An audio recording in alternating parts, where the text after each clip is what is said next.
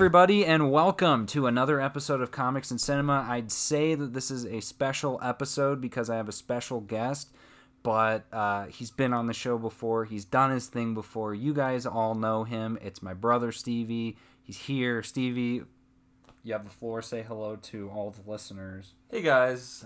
That's my impression of Greg Turkington from On Cinema, because I'm kind of playing the frequent guest / co-host On Cinema type role. That's absolutely without right. the animosity, but yeah, I'd like to think on Comics and Cinema we have a pretty good rapport here. All the guests that come on the show are welcome, they're honored, and never instigated against. So hopefully that doesn't happen during this movie. Actually, I don't think it will, because the movie we're going to be talking about today is a movie that not only myself and my brother agree on, but I think most of society agrees on as one of the greatest movies of all time. And this movie just so happens to have celebrated its 10th anniversary, actually last week on July 16th. But we're talking about it now because just like this movie, or just like this podcast, Christopher Nolan has delayed other things like Tenet, which is now being delayed indefinitely. So I have delayed this podcast to this week because we're talking about Inception. And this is, again, Christopher Nolan, written and directed, starring his rogues gallery of actors that attend all of his movies. You know them by heart as I scroll on IMDb. Leonardo DiCaprio, Joseph Gordon-Levitt, Ellen Page, Tom Hardy, Ken Watanabe, Dilip Rao, Cillian Murphy, Tom Berenger, Killian. I think it's Cillian Murphy. Basinger, Killian. I like Killian. That's great. Oh, and then you can't forget Pete Postlethwaite. Postlethwaite. Yeah, he's great. Rest in peace. That's right. And Michael Caine. And Marion Cotillard, who is fantastic. And then we also have a couple of other people, but I'm looking at this cast list. That's it, right? Or there's probably more. I guess there's a lot, but it's a good cast. It's very solid. You could argue not exactly diverse, but good enough for this movie being as insane as it is. So Stevie and I just watched this movie last night, and we're ready to talk about it. I know you guys have been clamoring for my scripted episodes, and I appreciate that. I've been loving the fan mail. This one's going to be unscripted because we want to really talk off the cuff. I think we're going to be diving in deep. Don't be surprised if we go 1 to 2 layers down on this one and end up stuck in limbo. Maybe in a third layer. Maybe even a third. We've got to go deeper. So what I'm going to do is I took some notes during the movie, kind of going as the movie was going. I'll share my notes, and then Stevie, you can share your thoughts as those are going as we talk about this film. But what I'll say first is I'll open up the floor to you. I know we talked about this film on our Top Movies of the Decade podcast. I think you and I both. I think this was the movie that you and I both had at the exact same spot. I know we had a lot of other lists like flip-flop, but I think we both had Inception at like number 4 or 3, something like that. Possibly, yeah. That sounds about right. What's so special about this movie?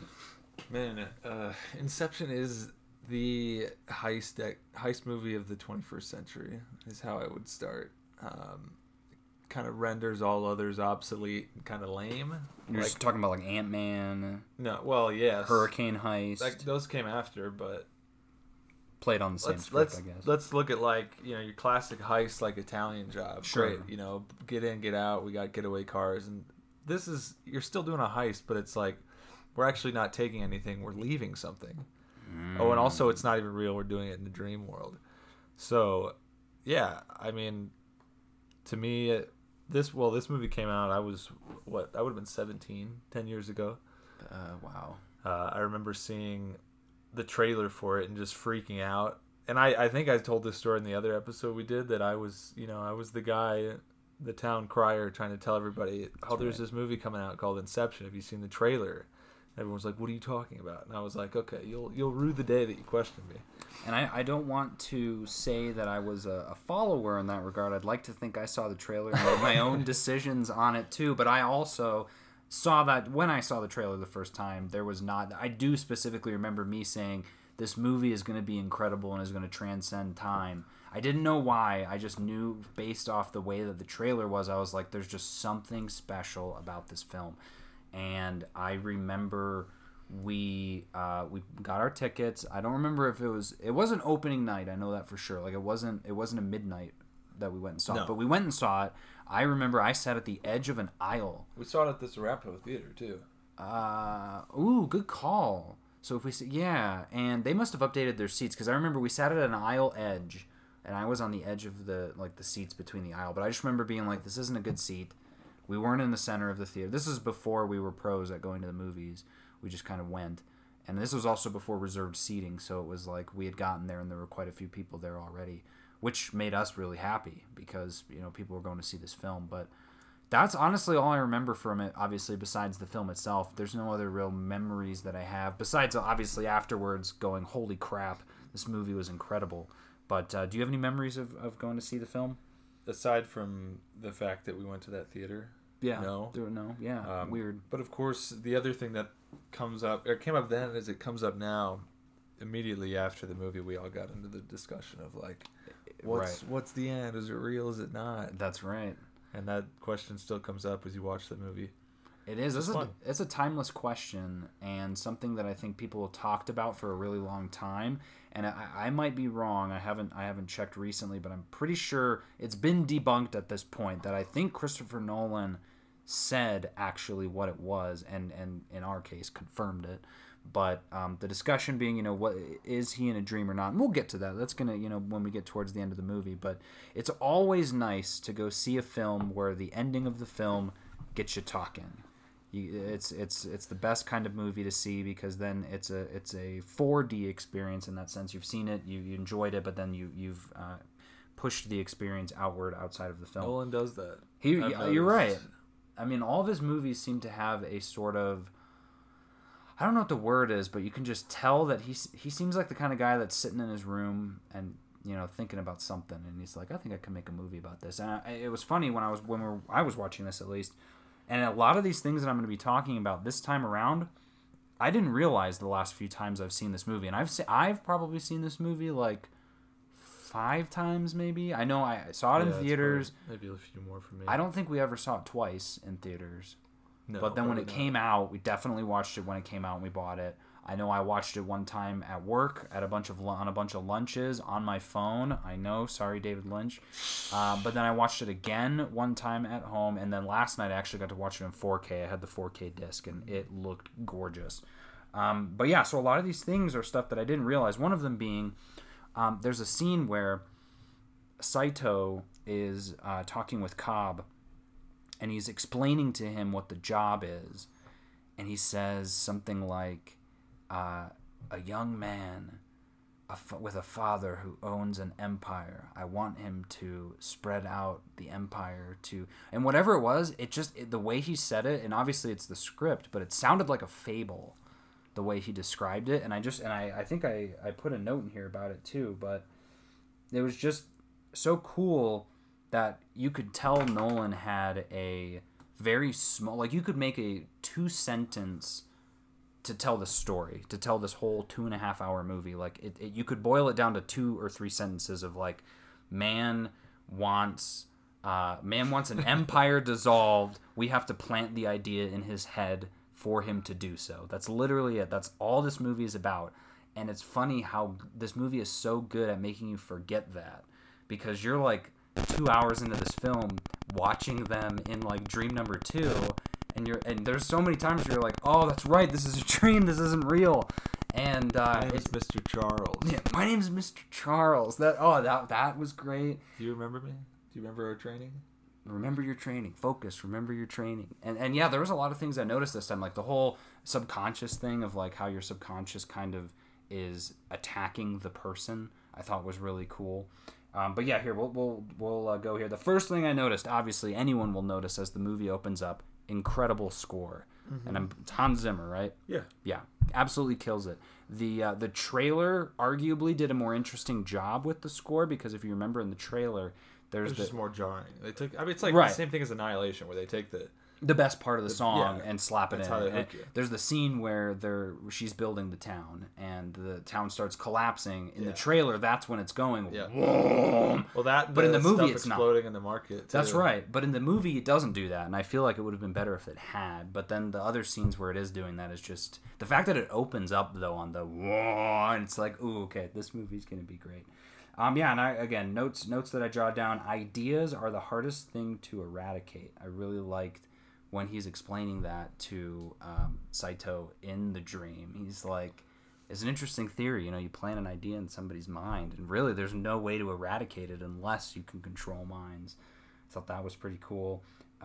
But then the bathtub scene is so good. So the movie opens up with them trying to extract his stuff. And again, I hadn't seen this movie in a while, so I forgot that it was a dream in a dream. When he's talking with him in, when he wakes up in the bathtub or whatever, I was like, oh, that's actually still a dream. That they're, they're on a train right now. They're waiting for a train.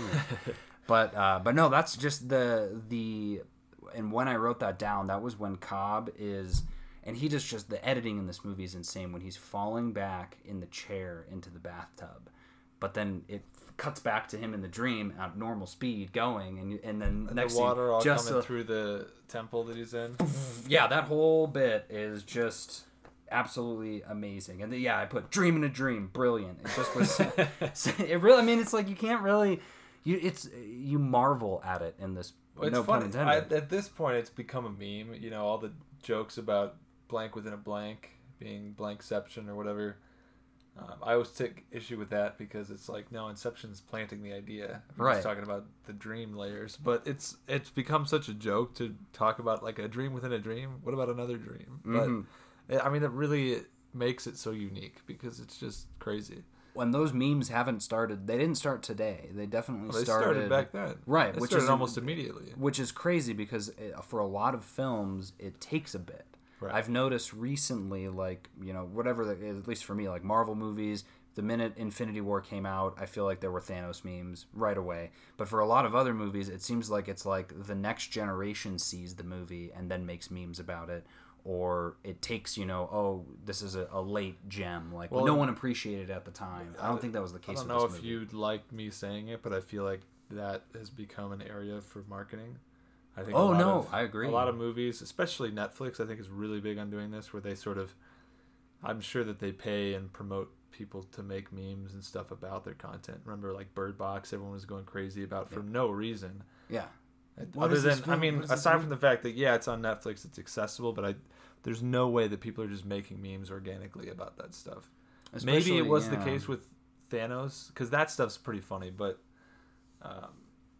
Inception was a big cultural landmark in that sense, and Nolan, a lot of his movies are like that.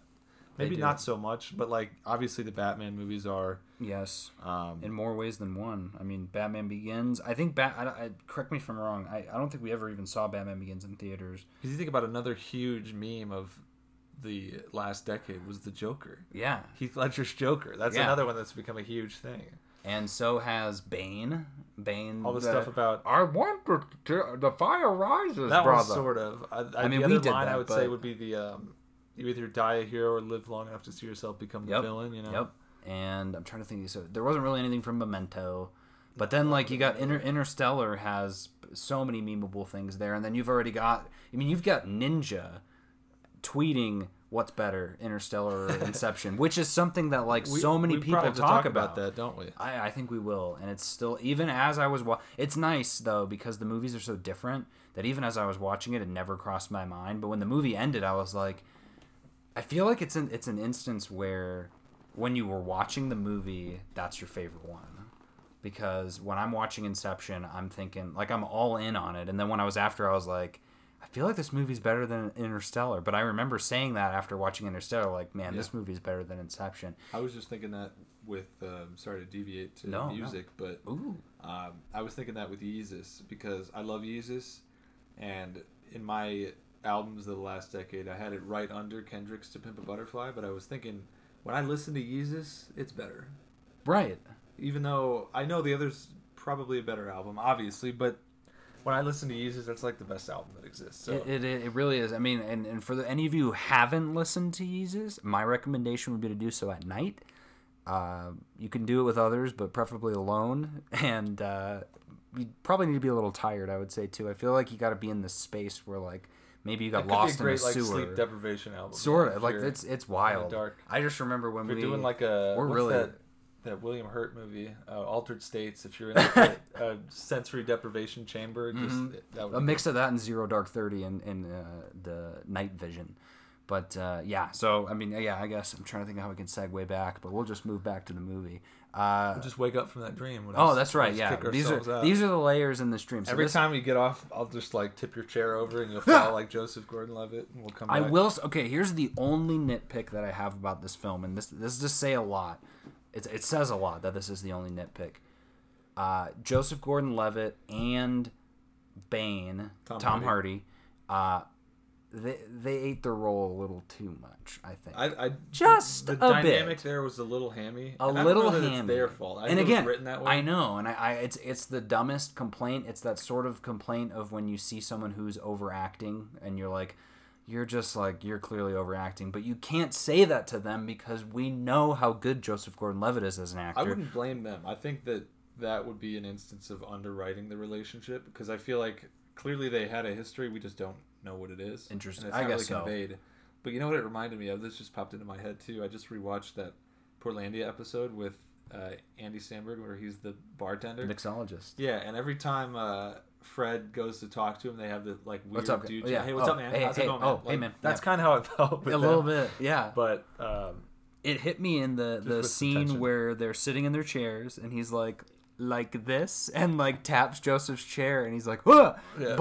But in that, I'm looking at him like, Joe, why are you like already leaning back in your chair when you're sitting next to Tom Hardy? Like, you know he's gonna prank you.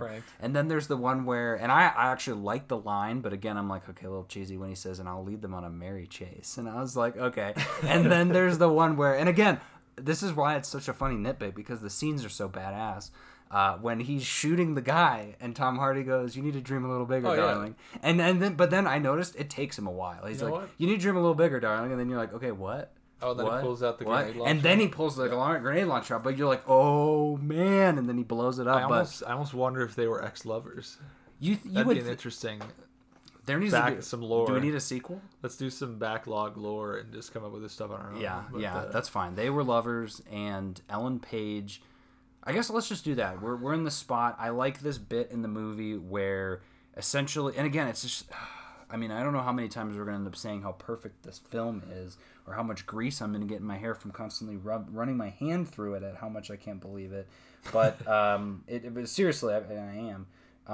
Here's one I got to call out. So he's recruited everyone, and we'll talk about this now then. So we got Joseph Gordon-Levitt, who's like his right-hand man, right? He's super cool. I love how serious he is, and nothing really seems to make him laugh or funny. But then when you do see him smile, you're like, nice, we got him. Like the scene where he kisses Ellen Page. She's like, it was worth a shot. And I was like, okay, nice. But then you got Ellen Page. That whole scene was so cool when he shows up to Michael Caine's office. And I was thinking while he's doing that, I was like, I was thinking, this movie is so good. But I was just thinking to myself, like, what if he is crazy? Because Michael Caine's a normal guy, and he's like, you've lost touch with reality. Like, you've done this. And I'm like, he has, though. You can't argue with the fact that he's lost sense of reality because he spent so much time thinking about it now. And this was something that came up for me the first time watching it. Is kind of what you were saying. When Cobb starts talking to his dad about, like, trying to get back to the kids, and Michael Caine's demeanor kind of changes, and it almost made me think, what if the kids don't exist? What if the kids are dead for some reason? Right, I actually thought that as well. Because he's just like suddenly he's like, okay, fine, I'll play along. But it's like, you wonder if, again, that ties into the whole late question of whether it's real at the end. Right, and I actually got a new breakthrough on that question when we get to it, which is great, I think. But so he goes to his dad and he says, I only need one. It's one more job. One more It's job. always It's the last but heist. but the way that he explains it in this film, I believe him. Like, you believe him. Well, yeah. He's like, I want. It's not that he's trying to get money. I love that money is never taught. Like, we never know anything. Look, what? Because he's gonna give his share to the chemist anyway. But you don't know how much. What is the share? You Who have no knows? idea how much Surely the it's money a is. ton, since Sato just bought the airline. Yeah, that, I love that. That line made me laugh so hard. Yeah. What does he says? We need to, he travels from L.A. or from wherever it was, like and he's Australia like, to L.A. We're gonna first class is gonna be in the nose. We're gonna need to buy out We might all have the to buy out first all the class seats, and a maybe flight even not. attendant. Yeah. I bought the airline, and he's like, I figured it might come in handy, and I'm like, Saito. He too. So Saito starts out as a villain, and this part you're gonna have to explain to me. Cobalt is the company that is coming after him, that's chasing after him everywhere. I got Chasing Cobalt. after Cobb. Yeah. What is that? Why? Why are Well, they it chasing sounds after like him? they. I mean, sure, they must have stolen some information from them. I mean, that's Okay. their focus before this mission was extraction. Right, they were taking something from So Saito. they must have taken some idea from whatever that company was, and their mercenaries were hunting just him coming. down. So it's completely. For a while, I thought Saito was the CEO of Cobalt, Oh, I see. and then he shows up on the tarmac with the guy in his helicopter, and I'm like, okay, so he clearly like and again, When he mentions him, yeah. yeah, but then I chose to just forget about it. I was like, whatever. But I loved the idea that the movie starts with them literally infiltrating his mind, which is in reality is like insane. Like, if I would never forgive somebody if I found out that they like went into my mind, but he immediately is like, just like a super rich person would be, got a job for you. Like, I can see you just proved to me that I know you can do this job. But then from there, he goes from being the faraway benefactor to being, I want to be a part of this. Well, I gotta take care of my investment. I got to take care of my investment. But it was such a good thing about this movie is that every single character in the squad gets fleshed out and has a bit of a backstory that you can kind of follow and understand where they come from. So that's Saito's. And then like I said, we got Joseph Gordon-Levitt. You don't really get a backstory, I don't think. But you know enough to be like, okay, whatever. Tom Hardy is the forger. And I was like, why is he a forger? And then I was like, oh, he basically pretends to be other people in the dream, which is awesome. So cool. He's a master of disguise. He is. He's pistachio. He's got a little disguise the energy in him. Yeah, and I liked that part in the movie too. Every time he would say, "Become another person," before he did it. But the way the camera did that He should have brought his carry-on in the overhead. That's a nest in a box. That's right, nest in a box. But yeah, so his character was super cool, and then you've got, so then it's Ellen Page, and recruited by Michael Caine, which again hilarious to me that it's like he's like, just one more job, and Michael's like, you have a mental disorder, like right. You've lost your mind. He's like, please, it's just one more job. And then he goes, I just need somebody who's as good as me. I've got someone better. And I was like, yes. And then of course, and I don't know if you know this, her name Ariadne is like from Greek mythology. She was Weaver of Dreams. No, she was in charge of the labyrinth that the Minotaur's in. She's the one who gave Theseus the string to find his way out. Ooh, you have a minute to draw a maze that takes 2 minutes to solve, or 2 minutes to draw a maze that takes a minute to solve. Right. Which brings me to this note. Do you remember that scene? Yeah. What happens in that scene? She draws a maze, and he says, "Try again." She draws another maze. What does he do? What does he do with the notebook? Crumbles them up, right? Crumbles them up. Yeah. Exactly. But it's a spiral notebook. And my OCD kicked in when I saw that. I'm like, he could just like take the page and it's spin more it dramatic. Over. It is more. I was like, he's being very dramatic. It's like trying to hang up on somebody with a cell phone. You can't like slam the receiver down. I said on a spiral notebook, he tears the sheets out. Wow. But then, father thinks he's crazy and has lost touch with reality. But then this part I thought was really... I loved the conversation that he has with her in the dream whatever it is, basically prepping her and explaining to her. And even though there's some bits, as he explains it, that don't make sense or that they don't go into, specifically how they're all in the same dream, I understand that they're all hooked up to something, but they never tell you how that's possible. Which is, again... I'm fine suspending my belief. It's not real. I know it's not real, but it goes to show how good a job they did at sealing all the cracks in this story. And I didn't even notice this until this time, where they said this whole dream thing was developed by the military for soldiers to train in their dreams so that they could kill each other and not actually die. And I was like, okay, cool. So again, it makes sense. They've figured out how to combine dreams. That's great. But he says we create and perceive our world at the same time. They take over during creation. Dreams are real until we wake up, and we never remember them. We never remember the beginning. Right. We always wake up in the middle of the dream. That's my favorite thing that he explains. Is because it makes how we got. I know, but it makes so much sense because that's all real. Like you never remember getting into a dream. You're just in the middle of the action. It's like when you switch the channel on the TV and you're in the middle of the movie. Exactly. And you never remember how you turned the TV on. Just that Pluto TV was always on. It's free TV.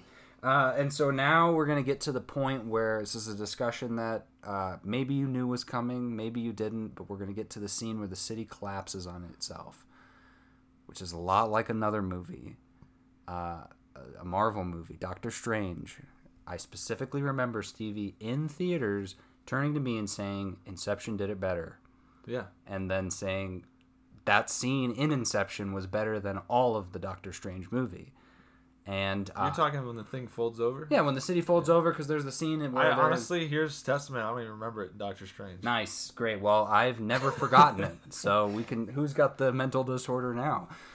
No. So if and I'll try and remind you. There's a scene in Doctor Strange where him and I think I'm gonna have to rewatch that movie too, but I think it was Wong, maybe the Ancient One. They're fighting Caecilius and his crew, and they're in New York, and they've kind of activated their magic. They've activated the mirror dimension, and it's not the same as Inception. It's not in any way, but it looks. I wouldn't say in any way. Well, right, okay, but so it looks the same. You got influenced. you've got cities collapsing and moving and fine. And what I was thinking, and the quip I had, and it makes it so much better for comedy purposes because I spent a long time thinking about this. And the best comeback to this is, well, I don't even remember that movie, so it doesn't, whatever. What, so. Inception? You're like, I don't even remember Doctor Strange, so. You're saying that was the best comeback? Yeah, because here's... I just said that. Right, but I'm being honest. I know, but I'm saying I thought for a while on mine to you, which your response is, I don't even remember the movie.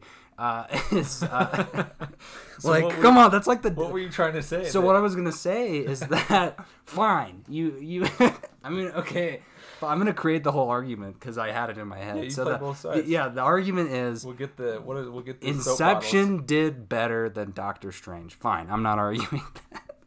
I'm not arguing that, but to say that it was that Doctor Strange copied Inception, I think is fake news because unless of course Scott Derrickson was incepted with the idea from Inception. Well, think about it. Christopher Nolan planted that idea in all of our heads. I guess that's true. So, but the argument that I had was in Inception, it's a dream when that's happening. Okay. It's happening it's happening in a dream. In Doctor Strange, it's happening in real life. so there, it actually was real in Doctor Strange. It's actually real, and that it's slightly better. Slightly better, just a little bit. And then Stevie's comment would be, "Well, I don't even remember that movie." So great. Well, look, obviously they're different movies. No, I know. I Inception remember. Doesn't have any scenes of Pangborn playing basketball at the YMCA park. That's the one thing I remember from that movie. Because Harry and I would say that all the time. That's right. Hey, Pangborn, you going in on this one? No, I'm not going to talk about that movie because this is not. No, that's fine. We had to say it, and we've said it. So next, we're moving into the totem conversation, which is. Basically, Joseph Gordon-Levitt and, in a way, Cobb 2 explains to Ellen Page that you have to create a totem for yourself so that when you wake up, you know that you're dreaming, whether you know that you're dreaming or not. Yeah. I know it. I'm sure a lot of people know it and understand it. But can you dive a little deeper on that? Because I get Cobb's device. Makes total sense. A top that never topples, you're in a dream. Easy peasy. But my two questions are, why does your totem follow you in your dream? 1. 2, why is Ellen Page's totem, what is the point of her little rook or her little bishop that she makes? And I understand she was like fiddling with it to make sure the weight was off, but like if I was dreaming and I had a pawn sitting in my pocket and I just flipped it, like probably you're saying the same thing would happen. Who would know? Right, like who's gonna know that? Like I get it with a top, you can tell, but so like why? Well, I think that's the idea. Is like right, it's something that you're gonna keep on you all the time. so that you get so accustomed to the weight of it and so accustomed to the feel of it. And that's like your question was, how does it show up in the dream? If it essentially becomes like a part of you, that no matter where you are, what you're doing, you can reach into your pocket and it's there. Mm-hmm. That's like the important thing in the dream. And yeah, I think the weight would be a difference. There could be some other thing. Like, if you're dealing with a dream, obviously anything could happen, right? I mean, you could flick that and it just starts flipping and floats away. Who knows? I think my totem would be going on to Box Office Mojo in the dream and seeing that Avatar beat Avengers Endgame. I'd know I'm dreaming, because in real life that's in a more serious manner. My totem, if I were to have one, I have this little golden die. Oh right, yeah. It's like really heavy. Mm-hmm. It would probably be something where I don't know. What I would have my totem be? Test what it rolls in real life, and then if I, constantly roll 6s or something in a dream, I know I'm dreaming. You know what? It would be my glasses, and I think it would be. I know I'm dreaming if in the glasses I could close both, because this one's broken and I glued that's a good one. So there Just we a little go. quirk. But no, so I think the whole totem conversation anyway, though, was super cool. I absolutely love the idea of that top. Obviously, that top is the crux of the film at the end of figuring out whether the movie is real or not. But yep, next line here. I bought the airline. Great. Stakes couldn't be higher. So yeah, this part I thought really, like, from there the movie just amps up. Is when they're heading there. He says he's like telling Saito, you realize I have to do Inception or I'm going to get arrested the minute that we arrive. Right. But then they go into the dream and he says, we need to hold off this guy's army or we're going to spend decades in limbo if we die. Yeah. And I'm just like, it's not only are the dreams compounding on each other, but the stakes are compounding on each other in the movie.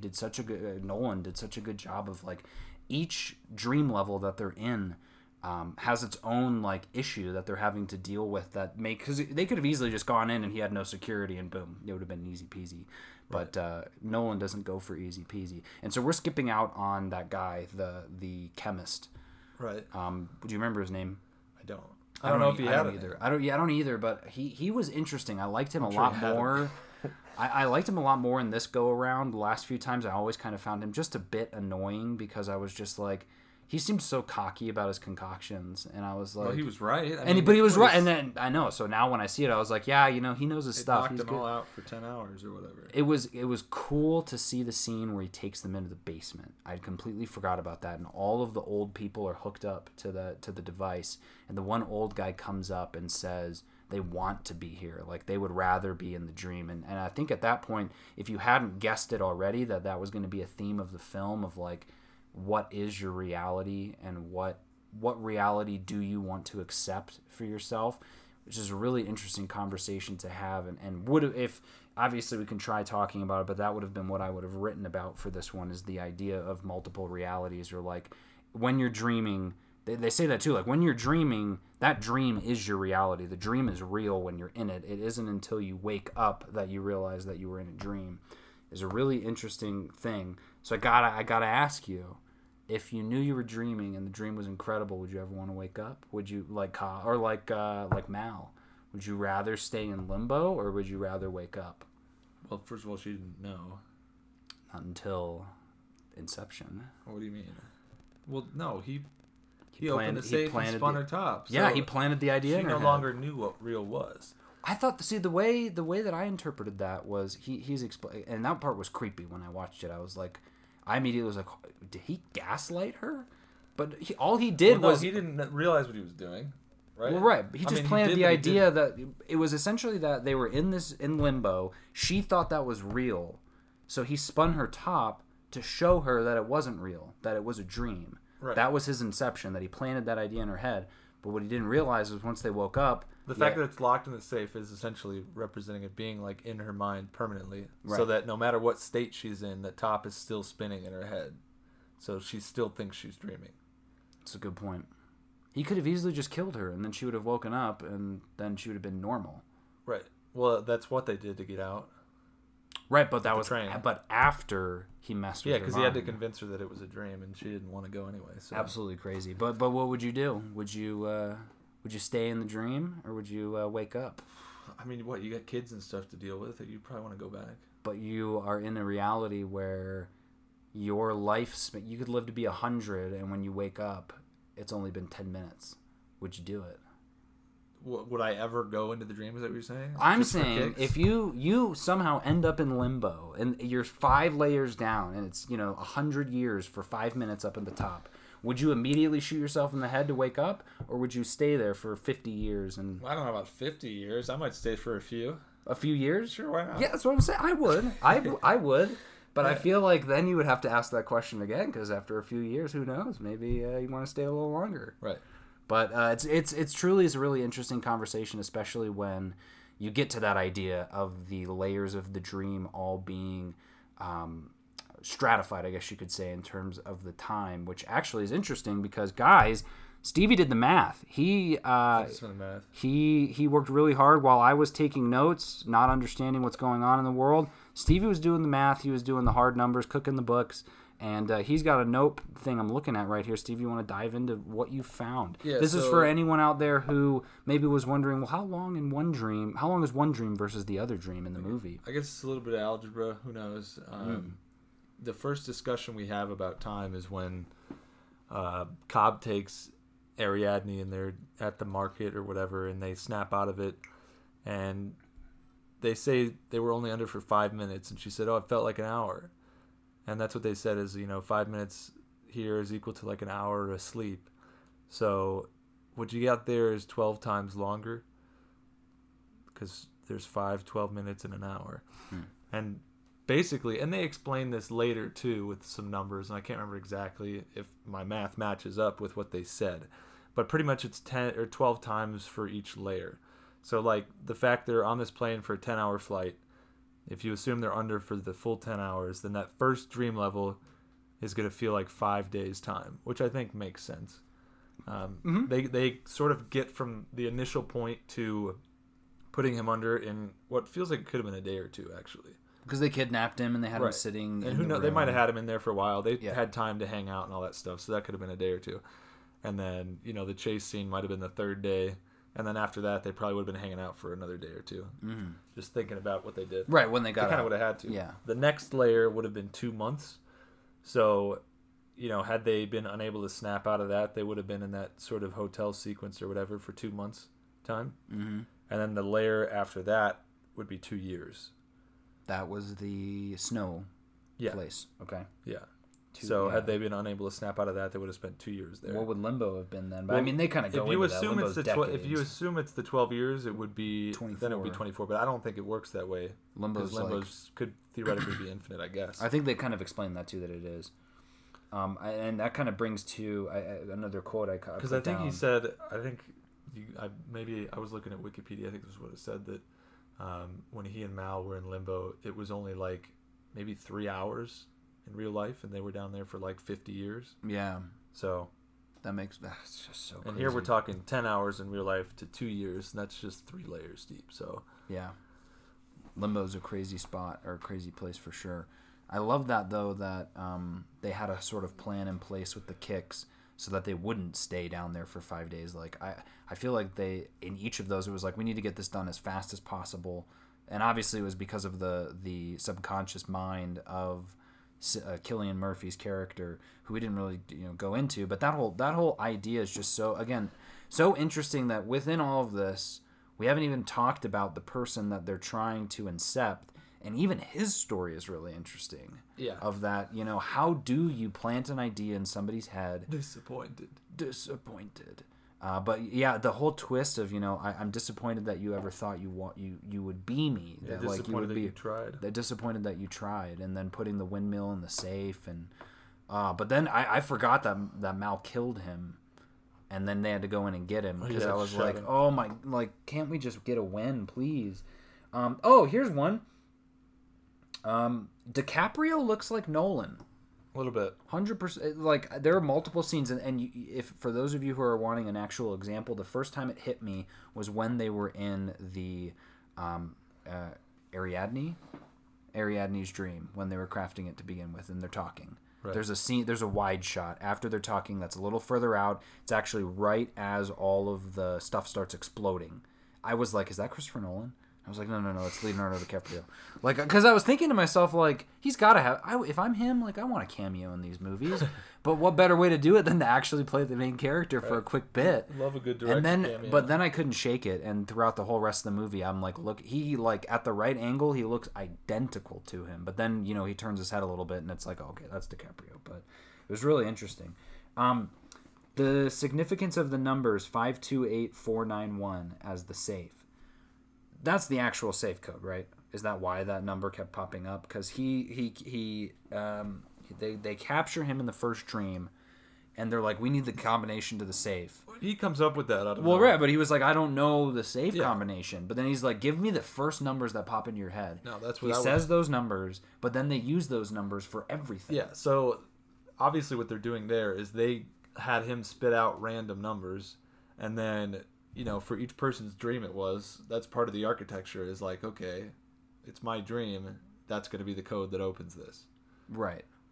So it wasn't an actual... So it wasn't like he knew it. Okay. No, I think that's part of the architecture of the dream is that they took that number and ran with it. And is that so that in the final dream, when he approaches the safe, he knows the combination, just knows it because that's the number. Because he said it. And he still doesn't realize that first layer is a dream, right?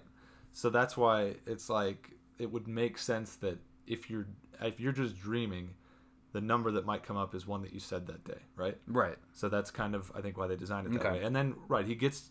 Because when he comes back to that first dream level, he's kind of talking to the right-hand man, which, isn't it Tom Hardy at that point? Or right. Maybe it was that guy, but just kind of debriefing. That part was so good. Because, again, that's supposed to feel real to him. Because that's, like, the anchor point. Mm. But then, of course, he wakes up on the plane and was like, whoa, that was a dream, too. Yeah, I can't imagine. Like, if I were him, we're going to get to that, too, but when he woke up and just was, like, looking around a little bit, and then that was it, if that was me, I'd be like, you all were in my dream. Like, all of you in this flight. Again, but it makes sense. It's not even a thing, because it's just, somebody you're seeing next to you on a plane. Just wild. And, but yeah, I said tricking him into thinking his uncle staged the kidnapping to get the codes, tricking him into breaking into his own subconscious. Like, the brilliance of their plan was so good. And to think that they were so unconfident of it in the beginning when he's like, this can't be done. And I truly think that this plan only worked because of Tom Hardy. And obviously, Ellen Page did her job. But like multiple instances in here. Tom Hardy is the one who suggested the uncle. Tom Hardy is the one who suggested the way of doing the dream when he's the first one who said we need to figure out what his relationship is with his dad. Yeah. Tom Hardy is the one who played the uncle and figured it out. Tom Hardy is also the only one who didn't get captured in the third dream in the snow. He's the one that saved everybody. He was the one who timed that. He's the one who timed it. He's the one he did everything. So like this would not have worked without Tom Hardy, which is crazy to me to think about. But then that's why Leo had to go get him in Marrakesh or whatever he was. So I'd like to submit a new name for this movie. Oh, great. It's called The Longest Flight to L.A. I think is what I think. Terrible. I think that's great because it is the longest flight because the whole time they're on this plane, they're in a dream for like days. Why don't they just call it Thrice Dreaming with an apostrophe? Thrice Dreaming. I like that. No. Could be fourth layer. So the idea of we need a bigger dream. We're gonna need a bigger dream, or you're gonna need a bigger dream. So Mal, he keeps memories in his subconscious of Mal that he goes to when he wants, when he's dreaming with the elevator. Yeah. But she clearly understands that she's only a memory. Am I right in that? Because she tried to like get into the elevator multiple times. There's that bit where she's like, "What are you doing here?" when she's talking to Ellen, and she's like, "I know who you are. What are you doing?" It's not. But she's a really powerful subconscious to the point where she's essentially another part of his mind. Yeah, because he's kind of reduced his self-conscious to her. To her, yeah. Giving her so much power. That was, the whole, where's the thing used to be at? Oh, yeah. So he says there's a scene where they go down into the final layer into limbo, him and Ariana Grande? Ariadne. And she says, "This is your world?" Because he had explained, and he says it used to be. But yet, he keeps Mal in his head. I just thought that, obviously it's an interesting layer into his psyche, but the fact that he's trying to distance himself, and he does it multiple times of like, This isn't a problem. And even at that point, like, this isn't my life anymore. Like, getting down there, yeah, we built that, but this isn't me anymore. Yet he still keeps her in his head all this time. It's just crazy to me. I mean, how could you not? Right? I know. That was it's not just like his wife that died. I mean, it's him. Remember, he grew old with her. This was they spent an entire lifetime together before she died. And they didn't even age, though, because when they died, they were still the same age because it was a dream. But that whole thing I thought was great. And then from there, and I didn't realize it as I was, because I rewound it at the end to rewatch the top. I was like, it went by too fast again. But they spend so much time talking, him and Mal, in the bottom limbo, and then within that sparse is the same van slowly going towards the water, and it's just that crazy. was another thing I wanted to figure out. Because and here's going back to my time. How long would you say the van had in the span of falling off into the water? I mean, theoretically, it probably had a couple seconds. Okay, so I had to be a little generous and say 10 seconds, which is not crazy. 1, 2, obviously, falling 3. would literally take like 2 seconds. Right. But, I mean, you have to take a little liberty. But in the time of him going and off the bridge, 10 seconds. So that would mean the Joseph Gordon-Levitt bit where he's trying to get all the elevator thing going, he's got about 2 minutes. And they said that. Yeah, they say that. And then that equates to 24 minutes in the other one. Yeah. Which, again, is what they say. So I think Christopher Nolan did the math. Tried to make it all add up. Well, and not only that, not only did he do the math, but he did the cinematography for it worked. Because you've got the van scene going. Well, first off, every time the van showed up, I laughed though, because it's like, oh, still falling. I know, it's still falling. Still not there. It's a great reminder though. But so you never see them on the plane. It's like almost like that Monty Python bit where the guy's still running. Yeah. That part's in super slow motion, and then the hotel scene is sort of in slow motion. They just crafted the elevator part, but they crafted it to the point where he's floating everywhere because the dream's collapsing. So there's an added idea that it's slow but not as slow. And then you get to the third part of the dream where it's going normally, but then in limbo, you know you're in limbo, that it's taking forever. It's insane editing and cinematography. Okay, so we've reached the end. So they incept the idea successfully. I love that. They did so much planning, so much work, but that bit took literally a second of him walking in, opening the safe, seeing it, and then they wake up. I thought it was like boom, quick. And so he wakes up. Saito makes the phone call, and they arrive at the airport. So I really tried to pay attention hard from the minute they woke up. The things I was looking for were Saito being a ball of jelly, which he clearly wasn't, but shouldn't he have been? Cobb as well has now been to limbo, twice, maybe even more times. Why would he be a ball of jelly? He said his mind would just disappear. For how long you spend in limbo would just ruin your mind. Yeah. Well, and he kind of was at that point, but I think the whole dialogue with him and Leo before they came back was like trying to refresh him, like to make it so he wouldn't come back. And that was the whole thing of like seeing how he reacted when he woke up.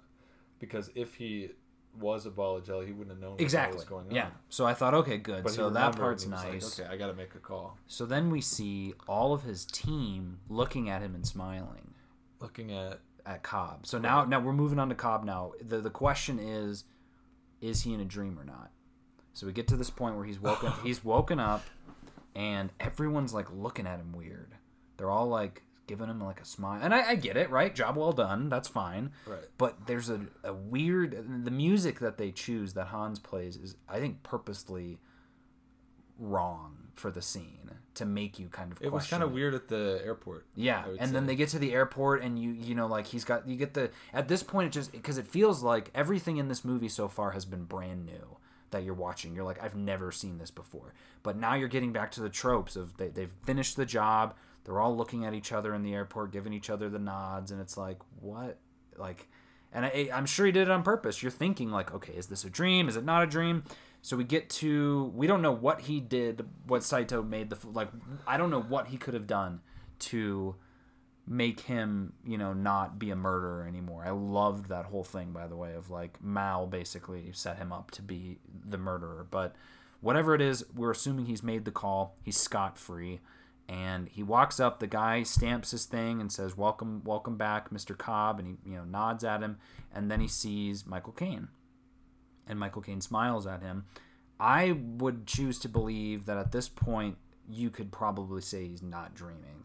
You could make a good argument, because he's never dreamed about his dad before. His dad's never been in any other part of the movie to indicate a dream. The only time you've ever seen his dad is when he wasn't dreaming.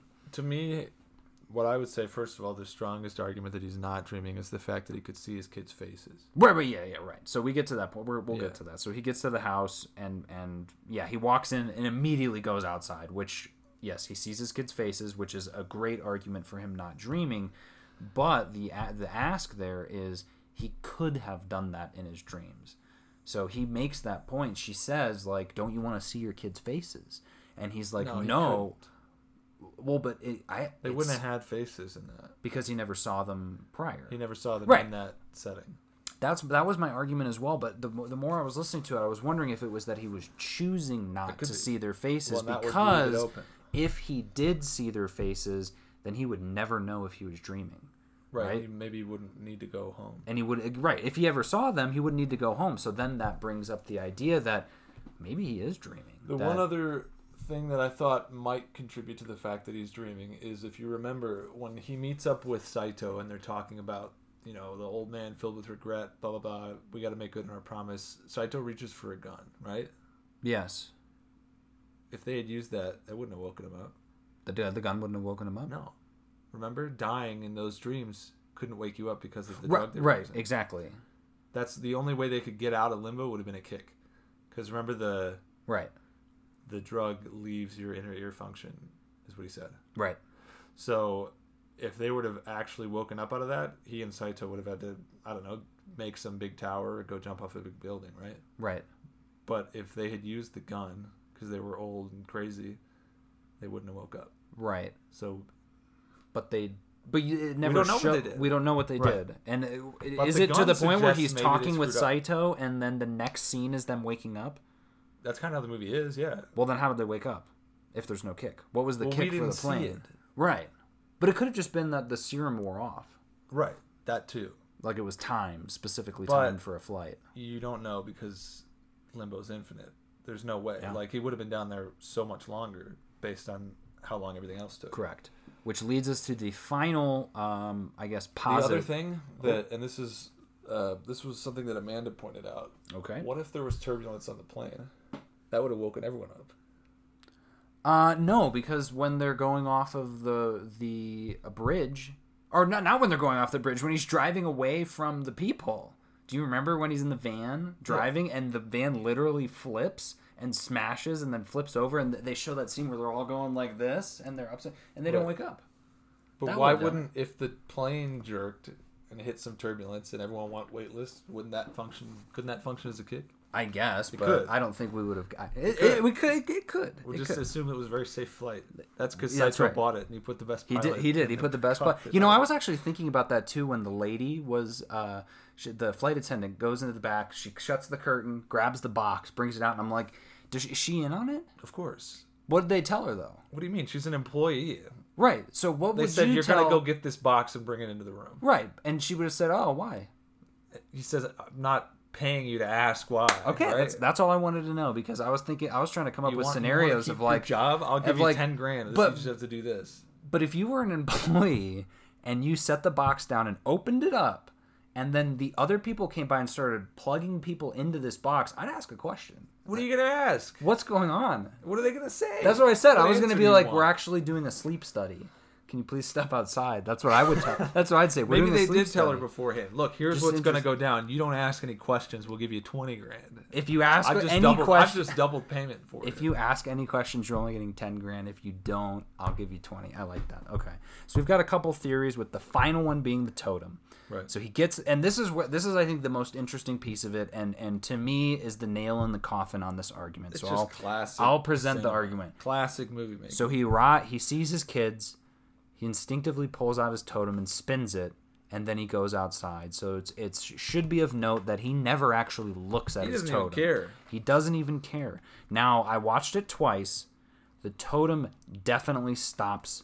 You have to watch it twice to notice that. It starts faltering. It starts faltering, which means that it's not a dream. That was my initial thing, because in all the other displays of the totem, it doesn't falter at all.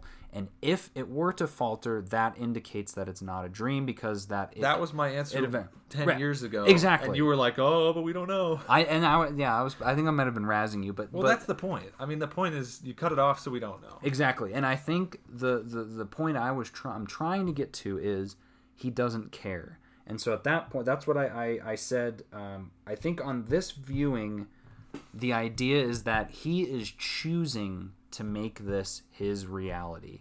That's his choice at the end of this film, is that it doesn't matter whether this is a dream or not. He, in this reality, has found his family, fixed his problems, incepted somebody, which is something that he's, you could never do, which they again... They said it can't be done. They said it can't be done. Just like, what does he say? He says, just like Inception. But he says, what about...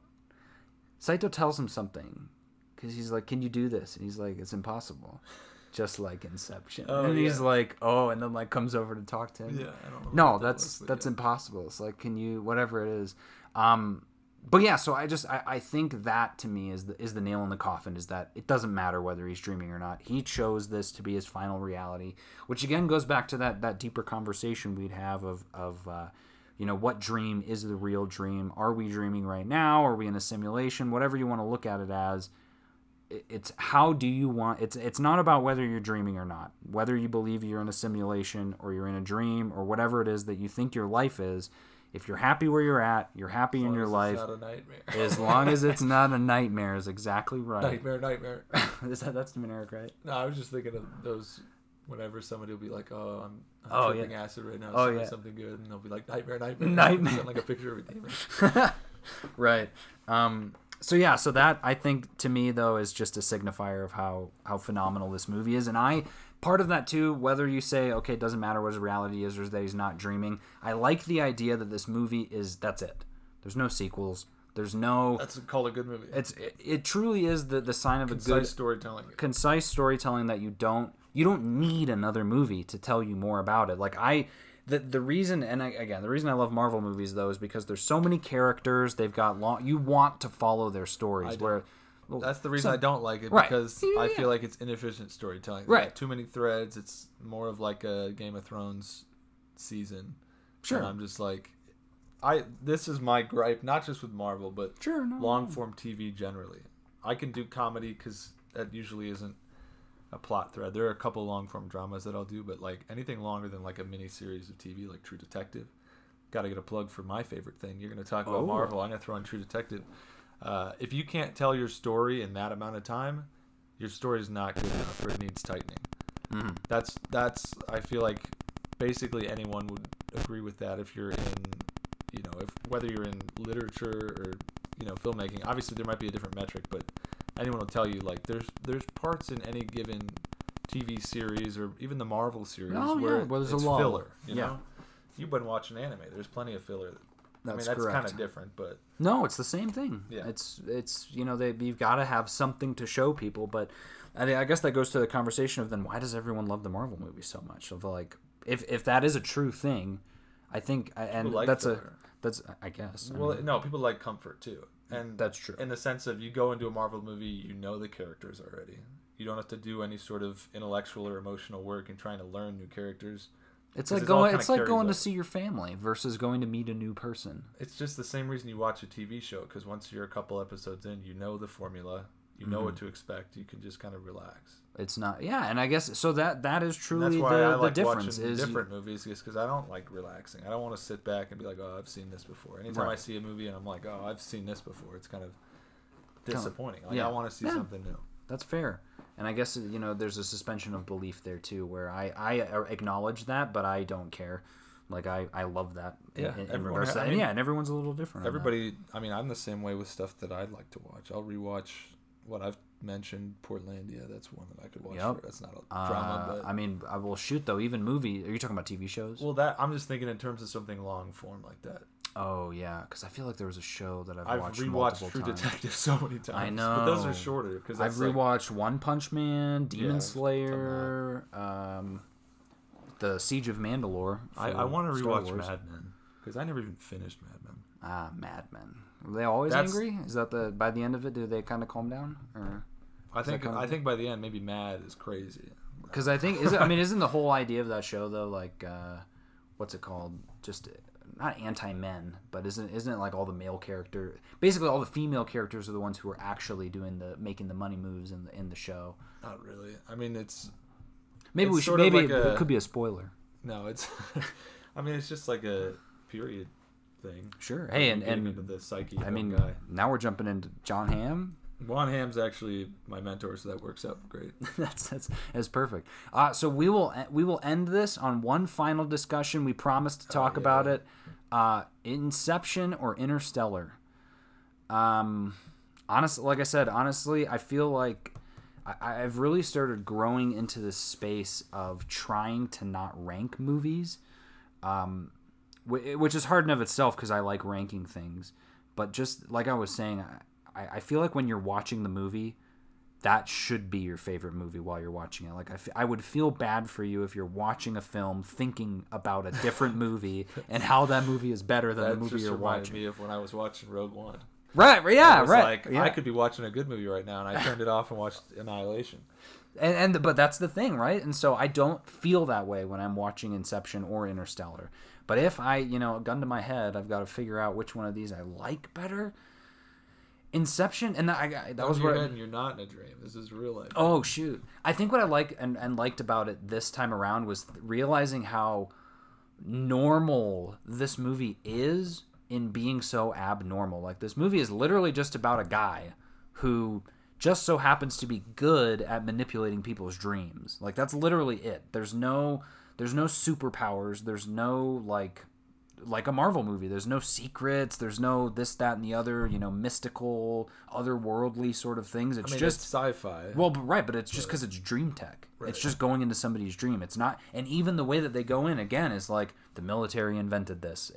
So it's a very easy movie to get into because of that. But at the same time, the movie blows your mind because you're like, because of how simplistic it is in its nature, like there's almost zero suspension because you're like, yeah, that makes sense. You get in halfway through a dream. That makes total sense. Or, this dream takes 10 times longer. That makes sense. And all this makes sense. Whereas Interstellar, when you're watching that movie, again, makes sense on a macro level. Like, yeah, this is going to happen to our planet eventually.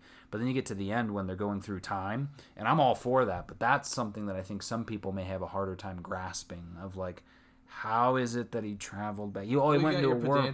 Your Neil deGrasse Tyson types who are going to point out all this stuff, even though, by the way, all the science in there was theoretical and based on the working of he consulted somebody. So to argue, that's not possible, it's like, well, the point is we don't know. So that's like when people say time travel is impossible, or that when they're like, when you're watching a movie with time travel and they go, that's not how you do it. It's well, that's because time travel doesn't exist, so you can't. There's no right way to talk about it. Yeah. What would you say? What did you say? I thought you were gonna say. I don't know. Which is your favorite of the two? Wasn't that the whole argument? Will they? Won't they? Honestly, I think maybe Interstellar. I don't know though. I feel like the next time we talk, I'd say Inception, but I think Interstellar only because of its grander possibilities. Again, Inception is very contained. It's just dreams. You're a couple people in dreams. The ideas within those dreams are exciting, but with Interstellar, you're talking about like literally interstellar travel, which is much bigger than a dream in that idea. So I guess I'd say Interstellar, but today it's Inception for sure. Like on the 10th anniversary, it's Inception. But it's also Interstellar. Okay, what about you? So the first thing I was going to say, I noticed at the beginning you said that this is a movie that's like universally loved. I don't think that's true. I feel like for some reason, a lot of like the film lovers, movie buff type people don't like Christopher Nolan, or people don't like this movie. I'm not entirely sure why. I don't know if it's because it's ridiculous, or maybe there's too much exposition or too much, I don't know, the whole dead mom, dead wife thing that persists in all of Christopher Nolan's movies. But obviously I love it. I've loved it since it came out. Maybe part of it is because I saw it as a teenager and it was the first like high level movie I saw. Right. Had I come upon this movie now, after having seen everything that I've seen, maybe I wouldn't like it as much. But I find that kind of hard to believe. Yeah. Because I love sci-fi anyway. Yeah. As far as this movie, I had it in my top 10 for the longest time because I truly love it that much, and it's so cool, it's so revolutionary. I mean, all the special effects still hold up. It's all like enjoyable still. Not too long ago though, I made a rearrangement and ended up taking Inception out of my top 10 and putting Interstellar in. So that kind of answers it for you. I like Interstellar more. And I think it's because it's more emotional. Where this movie's got some emotion in the sense, good call. You know, the stuff with his wife, but it's not, I don't know, it doesn't hold as much weight to me as the father-daughter stuff. Murph, All stay. That. Don't let me leave, Murph. Yeah, you're right. I think I cried more in Interstellar than in Inception for I didn't sure. cry at all in Inception. And I noticed this time, the only time that I got emotional in this movie was when he's talking with Mal at the end. When he's, basically apologizing to her for what he did. That's the only time that I got emotional in the movie. But with Interstellar, yeah, I feel like I literally cried when at the end of that movie. And here's my hot take. I think I like the score of Interstellar more. I think you're right. No one would say that it's as iconic, but... Well, no, but when you're saying that, you're making your point. Because what's iconic about Inception's score is that wah, which is literally one part of it. Right. The whole rest of it, it's kind of forgettable. Don't get me wrong, it's great. I mean, we're talking right now probably about like what, an 8 out of 10 versus a 10 out of 10 of scores. Yeah. And which is not crazy. But yeah, Interstellar's overall, I mean, we both have the vinyls of Interstellar score, and you've got the CD of Interstellar score. I don't have Inception's. I don't ever listen to Inception's score, but yeah, that makes sense. Maybe I would say Interstellar then. I need to watch that movie again though. And do you have any little film cells for Inception? They didn't have that around. I didn't have that option. Yeah. Plus I was 17. What was I gonna use my allowance? No. Get a film cell. No, I was working by then. That would have been cool though. If they had done something like Knowing it though, you would have gotten a film cell of old man, like of the corner of Seitzman's old face, and then I would have gotten one of, I'm trying to think what would have been like the perfect scene in that movie. Well, you got to think too that, I mean, this movie came right after Dark Knight, so Christopher Nolan was, I mean, he was on fire. He'd sort of, I think with this one is sort of where he became a household name, with Inception. Yeah. And so I don't think the studio would have cared to put whatever expense goes into, some special film cell, all that stuff, because it was a risk movie. That was his pet project that he wanted to do before he even did Batman. Is that you read about that? Yeah, well, that's like a known thing, that part of the reason he agreed to do Batman was so he could make enough money to finance this movie. You do one for them, you do one for you. This probably came to him in a dream. It probably did. But who incepted it? Who knows? Probably his brother John. His brother, what is it? Is it Jonathan? Yeah, he kept coming up talking about elephants. Yeah. Saying, that's not your idea. That's mine. Oh yeah, don't think about elephants. Well, there you have it. I think we've got an Interstellar fan and an. Well, I'll say Interstellar, but like I said, if I rewatch it, I'll be thinking about it. I mean, they're two of my favorite. It's tough. Movies, I just looked. So. If you go back to our top films of the decade, I do have Interstellar as number 2 and Inception as number 3. And like I said, at that point, you're comparing. I don't know if I can pull up my list, but you're comparing two different things. I would say IMDb definitely likes Inception more than I'm in Interstellar, but it's by 0.2. You got an 8.8 versus an 8.6. Yeah. But yeah, so that's Inception for you. Any final thoughts before we wrap this up? Anything you want to say? Tell the viewers where they can find you. Anything? You're waiting for a train. You don't know. You don't know where it's going, but you know where you want it to go. But you don't know for sure. You don't know for sure. But it doesn't matter. Why doesn't it matter? Because we'll be together. Because we'll be together. That scene didn't get me emotional, but I was terrified when she was out on the ledge talking about all that. Yeah. And he's like, I love that scene though. That's like classic Leo of like, he's like, it's Philippa and James. Honey, please, think just for a minute. Think about James, honey. Think about James.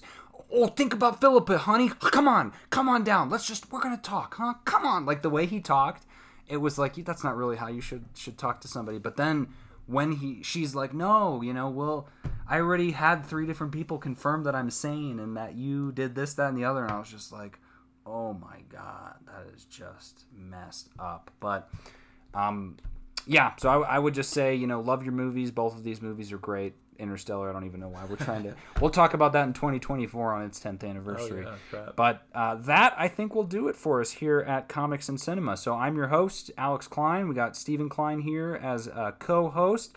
Thanks so much for listening, and we will see you at the movies.